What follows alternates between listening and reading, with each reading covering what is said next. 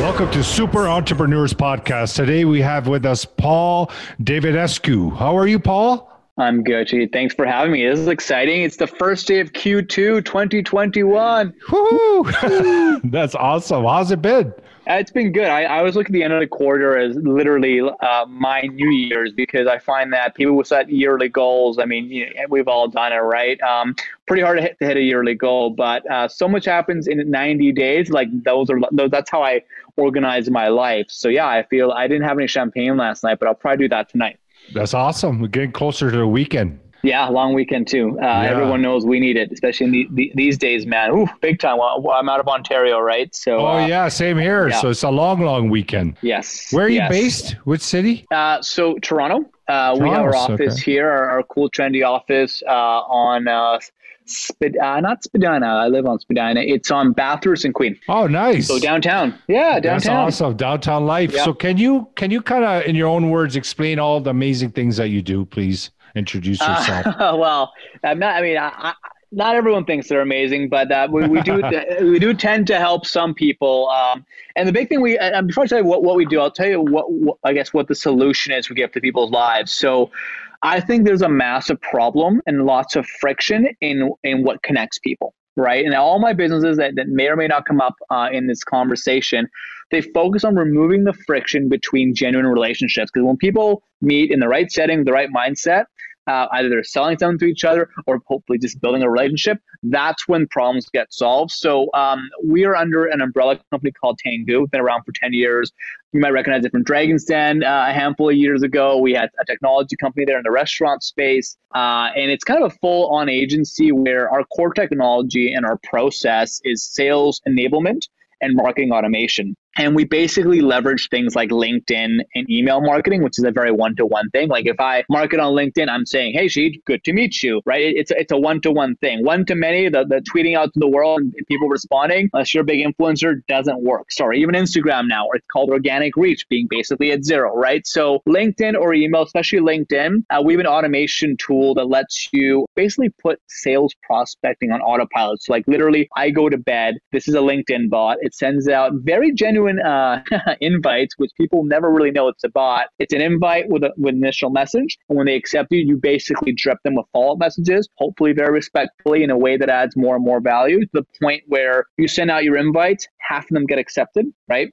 And from there, you usually book 5 to 10 meetings that are, essentially sales meetings. But this is where our training part comes in, we train you to really approach them as a relationship sell, right? You're there to understand what their vision is, where they're going, and see if there's a way to work together. So that technology is an agency. Work with commission-only salespeople, so realtors, mortgage brokers. I mean, essentially lawyers now. Lawyers can't really schmooze at the bar these days, right? So they're the ones who really got to bring in business, especially if you want to be a partner. Also growing SaaS teams and early entrepreneurs who have too much work to do, operations, people, financing. They don't have time to prospect on LinkedIn, make Excel documents, message people one by one. No, you need this shit on autopilot so that when you are just showing up to the meeting, literally like you just show up to the meeting. Everything else, the prospecting, the back and forth, even when you accept someone, like, oh, who are you? What is about your product you think is a fit for me? We actually have a team that we train to learn just the basics of your product to escalate things to a meeting for you. So it's done for you. Done for you. LinkedIn. So that was my next question was that development of the messaging sequence, right? Like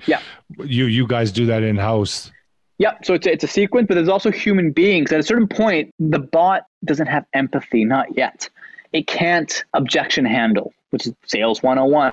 It can't look at their profile and make a relevant joke or a relevant observation or like a post they put up recently. That's where we have a team of people that we train, and they can very quickly learn what you're doing. And if you're comfortable, they can basically act like you, like an assistant, and just answer basic questions, and they're trained to get the meeting. And it's all through text. No, don't have to call. It's all through text. They think it's you, which I think is fine because it's just it's the friction, the logistics. I don't want to deal in that. It's a sales team, right? So pretty much, yeah. But what about, like, I heard that LinkedIn doesn't allow like automation or anything? What is that about? Well, so there's plenty of LinkedIn platforms out there. Just Google LinkedIn automation platform. They don't allow it at a point where it's above a certain threshold. So if you send, if certain bots go over, like any social media platform, when it gets to a spammy level and everyone's got their different definition for that, that's where you get flagged. So these systems stay below the radar and they basically mimic human behavior. Where like you'll see it typing kind of for you and sending out invites. It's pretty creepy. But there is a risk of them clamping down. They always are. But I mean, the way we see it, this isn't spam necessarily. You're targeting a certain group of people. So let's say you are a B2B sales rep, right? An entrepreneur, and there's someone whose job title is, let's call it marketing manager Oakville, marketing manager, Chicago. Pick your city, right? If you use Sales Navigator, that the whole platform is for you to prospect, start to, engage with them, and then send out a request. Same way you do that on Sales Navigator, super manual. This uses Sales Navigator to just automate it a little bit more. And it generally connects people faster because who the hell has time to manage their LinkedIn inbox? Like I've got time to manage my text messages nowadays, right? So it's all that friction in this noisy world that I think needs to be completely delegated. You as the entrepreneur, you need to be building systems, selling, building the vision, building the branding, and then hiring, right? You should not be in the weeds, at least not forever. So this is something that has totally liberated us. And the story wasn't how this even happened is we actually just tested this on me, pretending to be a mortgage broker. I just got my license in Ontario. It's a 1-week class. So I'm like, why not? And then we tested this on me and we succeeded quite nicely to the point where now what's happening, I didn't expect this, is I'm running the mortgage brand. My partner's running the agency. And of course, we're a sister company. So the core technology of creating these one-to-one connections at scale, right, through LinkedIn is actually being used by a mortgage company. It's being used by a magazine. It's being used by the core agency. So we have this umbrella and there's really this ethos of a tango dance. It's one-to-one. How do you create one-to-one connections? And we have an agency and different companies actually using that. And we live and breathe it, man. So that's a long answer to your short question, but I feel like that context is important to dictate, I guess, the rest of our conversation. So you mentioned these different industries, right? Like real estate and lawyers and, magazines, for example. They're a pretty big group. So when you get these people coming to you to ask for help, how do you differentiate the messaging? So for example, like I'm a consumer or I'm a business, I get a message from 3 different lawyers. How do you differentiate the messaging? That must be complicated, right? Well, Same service, right? Yeah, it is and it's not. Firstly, is we have case studies in those industries now. We have pretty good scripts, but that's where I want to say that we're different from an automation platform. It's just the tool. It's like, okay, cool. You can send out these messages, good luck. No, it's about you understanding what makes you different, which is why this service isn't just a bot. You have an actual team around you that in the onboarding, we're helping you define yourself, carve out your USP, have the right brand. So when you send out these messages, there's nothing magic about these messages beyond, yes, there's some tactics that of course will help you with on what performs it, but really it's like you're selling yourself. It's your LinkedIn profile. They're going to see your profile. Are you branded correctly? Do your values match? Do you have social proof, right? Do people leave reviews? Have you published things? It really is it's monetizing your personal brand. And that requires a lot of deep collaboration and different heads at the table. And that's where I think, we're different is we have various heads at the table. We have data, we have case studies for these industries. So we know the scripts, we know what not to do. And a lot of it's custom though. So it depends per product. Like any agency, there's going to be variability, right? So it's not like we're just some SaaS platform, hey, great, use the tool, good luck. No, you succeed by making sure you're putting your best foot forward. You're having genuine conversations, genuine scripts, right? And those are all the things that help people get ahead and help us be a step ahead of other automation companies, because there's got to be heart in it, man. You have to it's you, it's your brand. Is that being shown the best way? Most of the time it's not. And we're so kind of you're kind of blind to it because it's my LinkedIn profile, it's fine. No, it's not, right? Here's how you make it better. And then it's about the sales process. So that's why we do a lot of sales training too. Mm-hmm. That's awesome. So we always like to ask our guests, what's their inner superpower that got them to this point? I'd probably say it has to be, a level of adaptability, kind of like a chameleon. We've evolved through many business models throughout the last decade. But funny enough, when you look back at the different business models and you think about, what's the common thread? It's this passion of connecting people by removing the friction between them, right? So it's what's that like? What's your soul? What's your soul, right? Like, what do you want the world to be better? I think people should be connecting more and in a more genuine way, especially from a sales context. It should be less of a dance, less like dating. Should be less date. It should be real talk, right? But also, so there's just like a lot of superficiality in the world. So how do you make that more genuine? And then also, I think there's so much noise out there, so many distractions, so many other companies that are doing things poorly marketing wise, or just people that just don't have good manners and suck at conversing with others. How do you bring a certain culture and a certain standard and also automation so that people can connect, good people can connect faster and faster in the right way? So our superpower is we've adapted through different business models to test that thesis through different platforms. We've tried basically every platform, and LinkedIn is one that we really feel strongly about because it's a professional brand. But the process we've used to sell and all the other business models, it's the same. So it's basically educative sales. We sell a lot through education, and we merge that with this vision of taking the friction out of the one-to-one connection. So adaptability and heart, I guess, if you want the full circle explanation. Yeah, it's adaptability and heart. That's what you got to have. So true. So you were you in employment before this, or was it like before the mortgage license? No, man. Self-employed since I graduated from UBC in Vancouver in 2011. Just jumped into Tengu. Tengu was a restaurant marketing company way back in the day. We ran these really cool restaurant hops around town. Got a ton of PR, and it was really about connecting people through memorable dining experiences. And that was step one of what is now step 10 on this whole link thing we've been talking about. So it goes back to my previous point. Yeah, it's all been just figuring things out, collaborating. Just a lot of hustle, man, and building important systems, both for you as a person and as an entrepreneur. And that's something I'm really passionate about. Mm-hmm. That's awesome. So is there any kind of suggestion or recommendation you can give someone that is, working in a job or thinking about entrepreneurship? Any kind of recommendation you could give someone like that? There's many, man. I mean, your top one, right? Top one here is luck. You can be entrepreneurial at your work.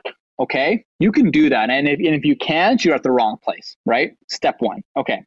Now, think about it this way. You want to maximize your dollars per hour, okay? So at work, assuming you're working 8 hours, if you're overworking, you fine, but it better be worth it. What's your dollars per hour? At the end of the month, gross income divided by hours that you worked. If you don't know how many hours you worked, well, you should track it.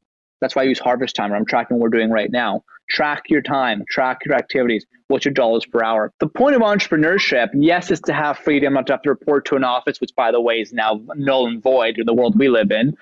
It's just about, are you doing something that you love, and is there a good dollars per hour, and is there autonomy? So I would say, first of all, do you have to make the jump? Because I'll tell you right now, entrepreneurship is a pain in the ass. And most of the time, it's probably not going to work, and you're better off with your dollars per hour and your health staying at the job. That's assuming it's a job you're happy with. If not, what you got to start thinking about is it's the side hustle. Come on, we're in the side hustle era where I got Shopify across the street here. They're enabling so many people to sell.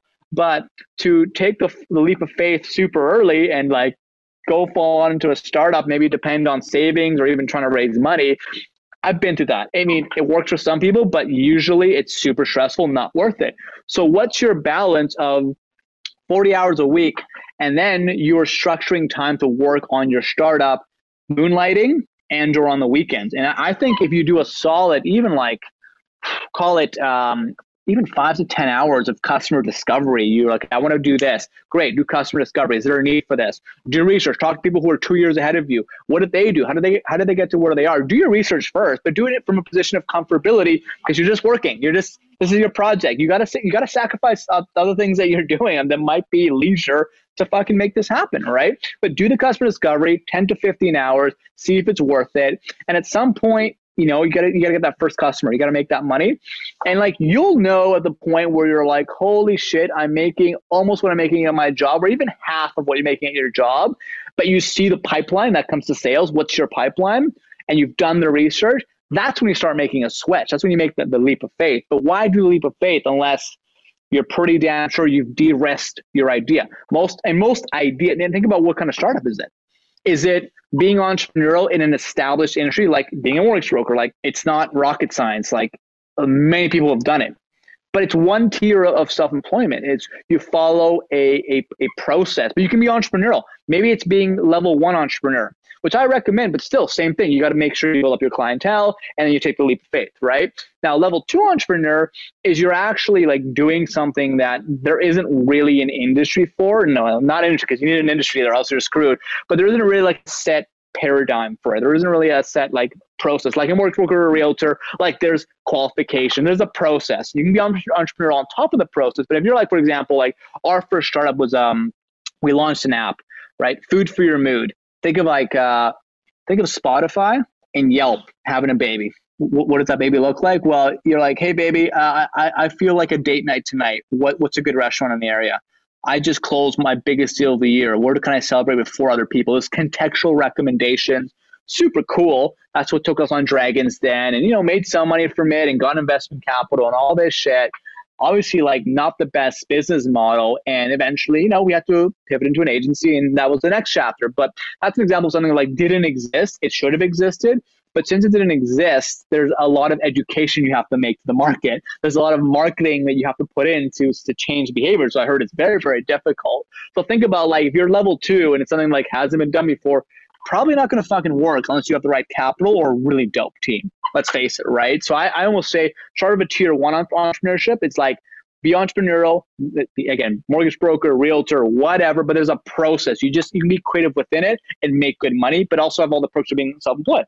You can, travel, do whatever you want. You're your own boss, right? But tier 2, that's the thing I think most people go for, probably too early.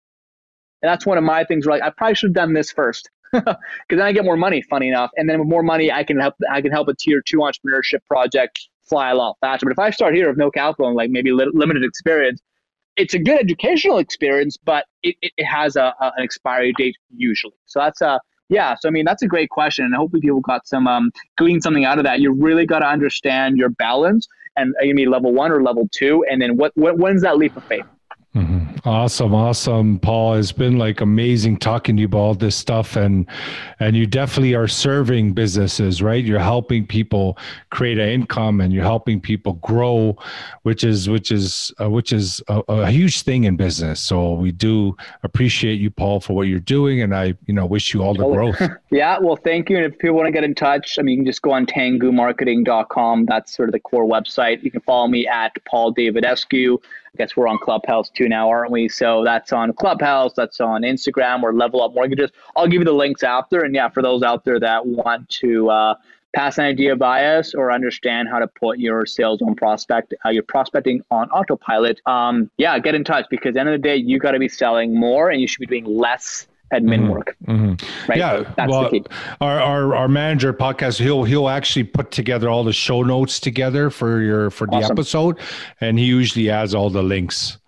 So beautiful. Well, I'm so stoked to make this happen, man. I mean, I guess short and sweet, but again, I think for Q2, people have a lot of systems they can work on, and I really recommend to leverage your time in the best way and keep developing yourself as an entrepreneur. That's the most important asset. I mean, businesses come and go, but you're the asset. So how do you improve yourself throughout the process and build core skills that can evolve over time? Yeah, so true, Paul. Amazing. Thank you again.